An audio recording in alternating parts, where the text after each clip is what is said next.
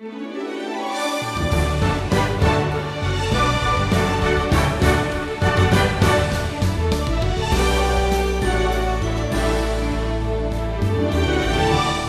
who deny the deity and the teaching of Jesus have really put themselves in a position of judgment of Jesus.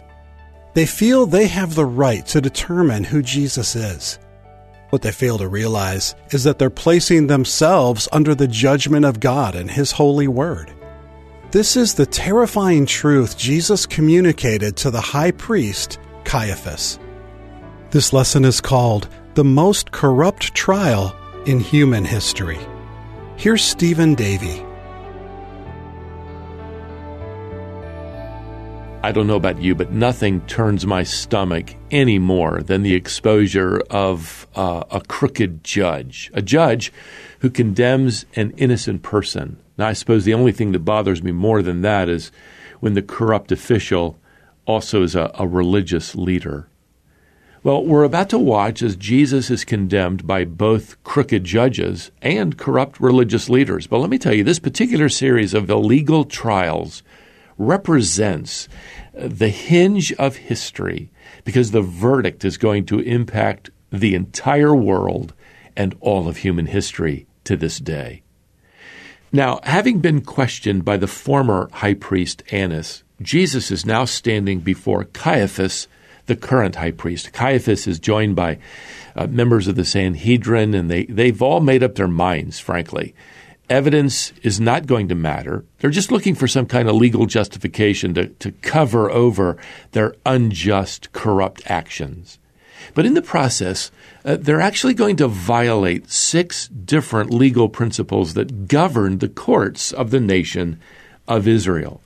Legal principle number 1 is this. Here it is. Trials were not allowed to be held secretly at night.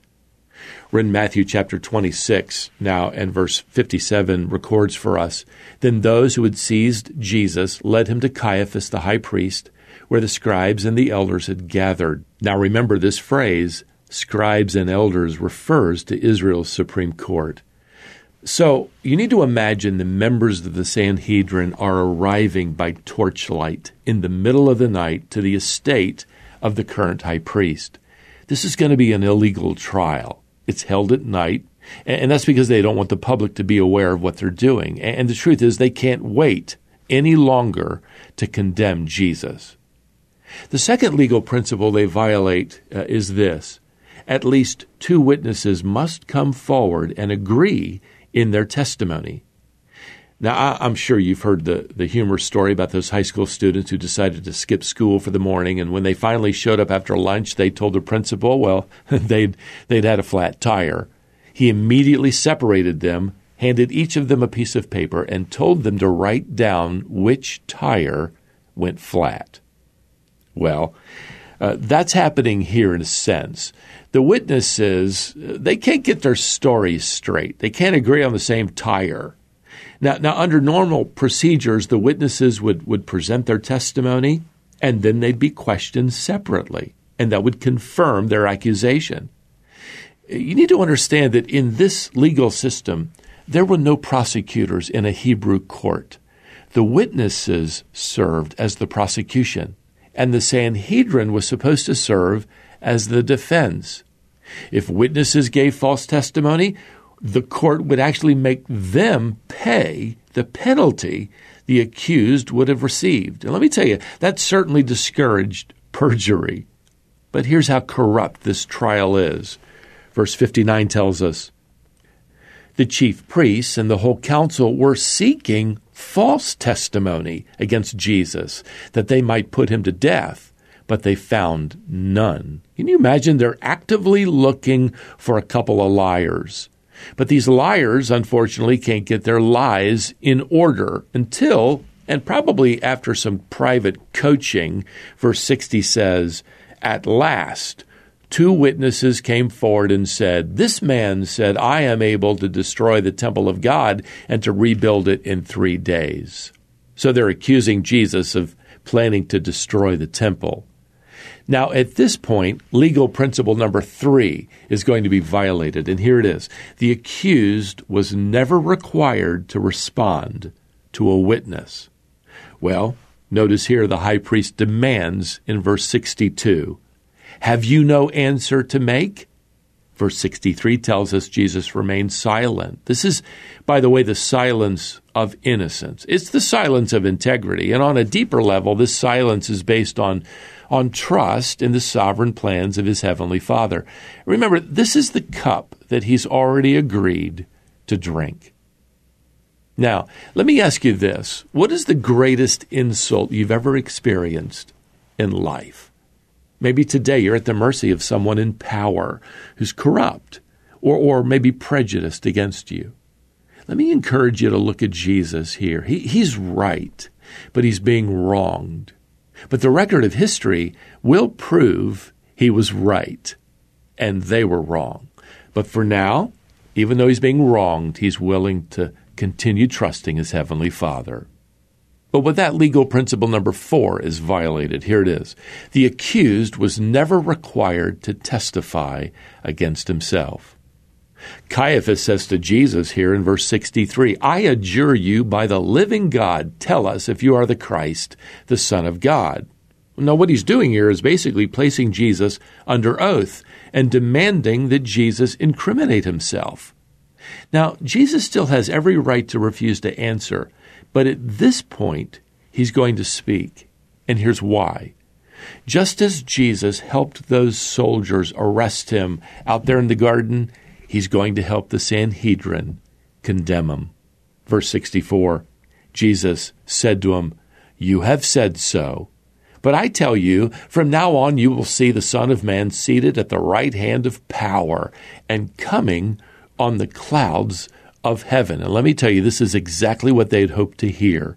Jesus is claiming to be deity, none other than the divine Messiah. And in case they missed it, Jesus now adds this little prophecy here in verse 64. You will see the Son of Man coming on the clouds of heaven. This is a picture of the final divine judgment prophesied by Daniel and others. Jesus is claiming here to be that divine judge.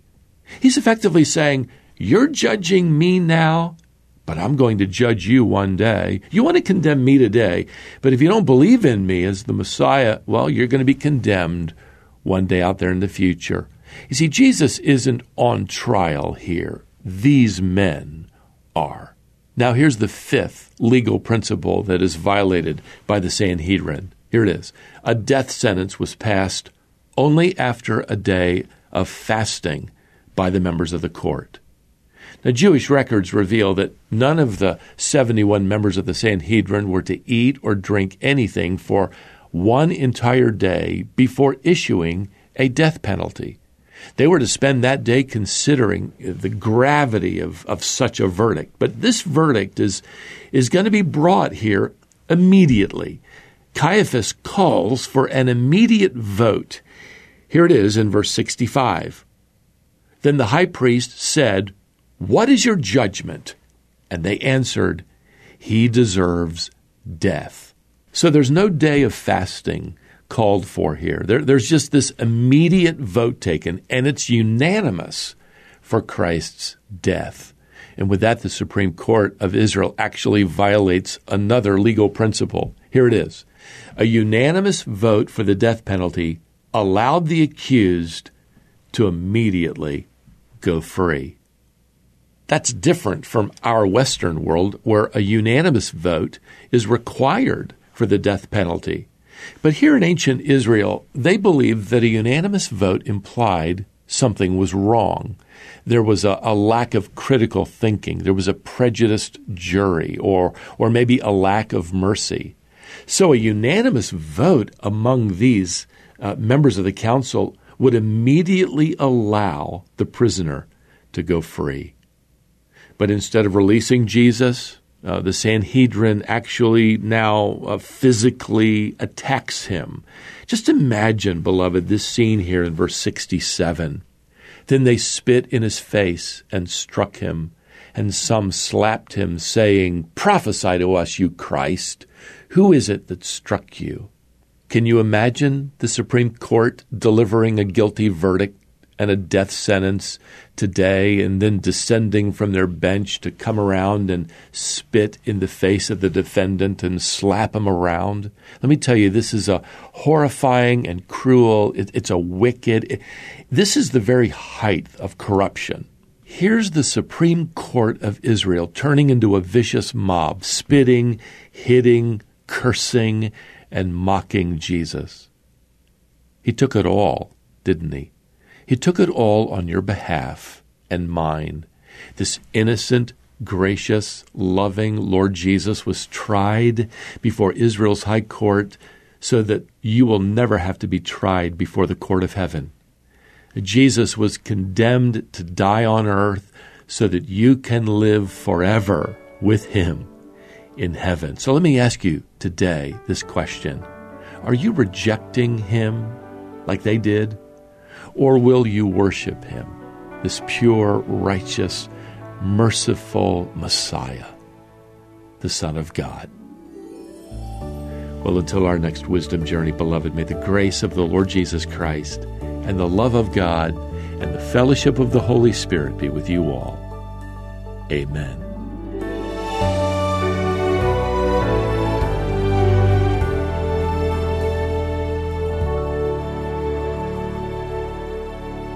That was Stephen Davey, and this teaching series is called The Wisdom Journey. Stephen called this lesson the most corrupt trial in human history. Stephen is teaching through the Bible, Genesis through Revelation, with a new lesson each weekday. The Wisdom Journey is produced by Wisdom International. One of the best ways you can learn more about our ministry is to accept Stephen's offer of a few free issues of our monthly magazine. Stephen deals with a new topic each month and helps you better understand what the Bible says and how it applies directly to your life. For example, some past topics have included such things as, is hell real? How the universe came into existence? How to effectively and courageously share your faith? How to have a more vibrant prayer life? A biblical look at why there's evil in the world. We also include updates about what's happening in our ministry and share information about new resources we have available. Visit wisdomonline.org/magazine. If you prefer, you can call us at 866-48-BIBLE. Sign up today, then join us back here next time on The Wisdom Journey.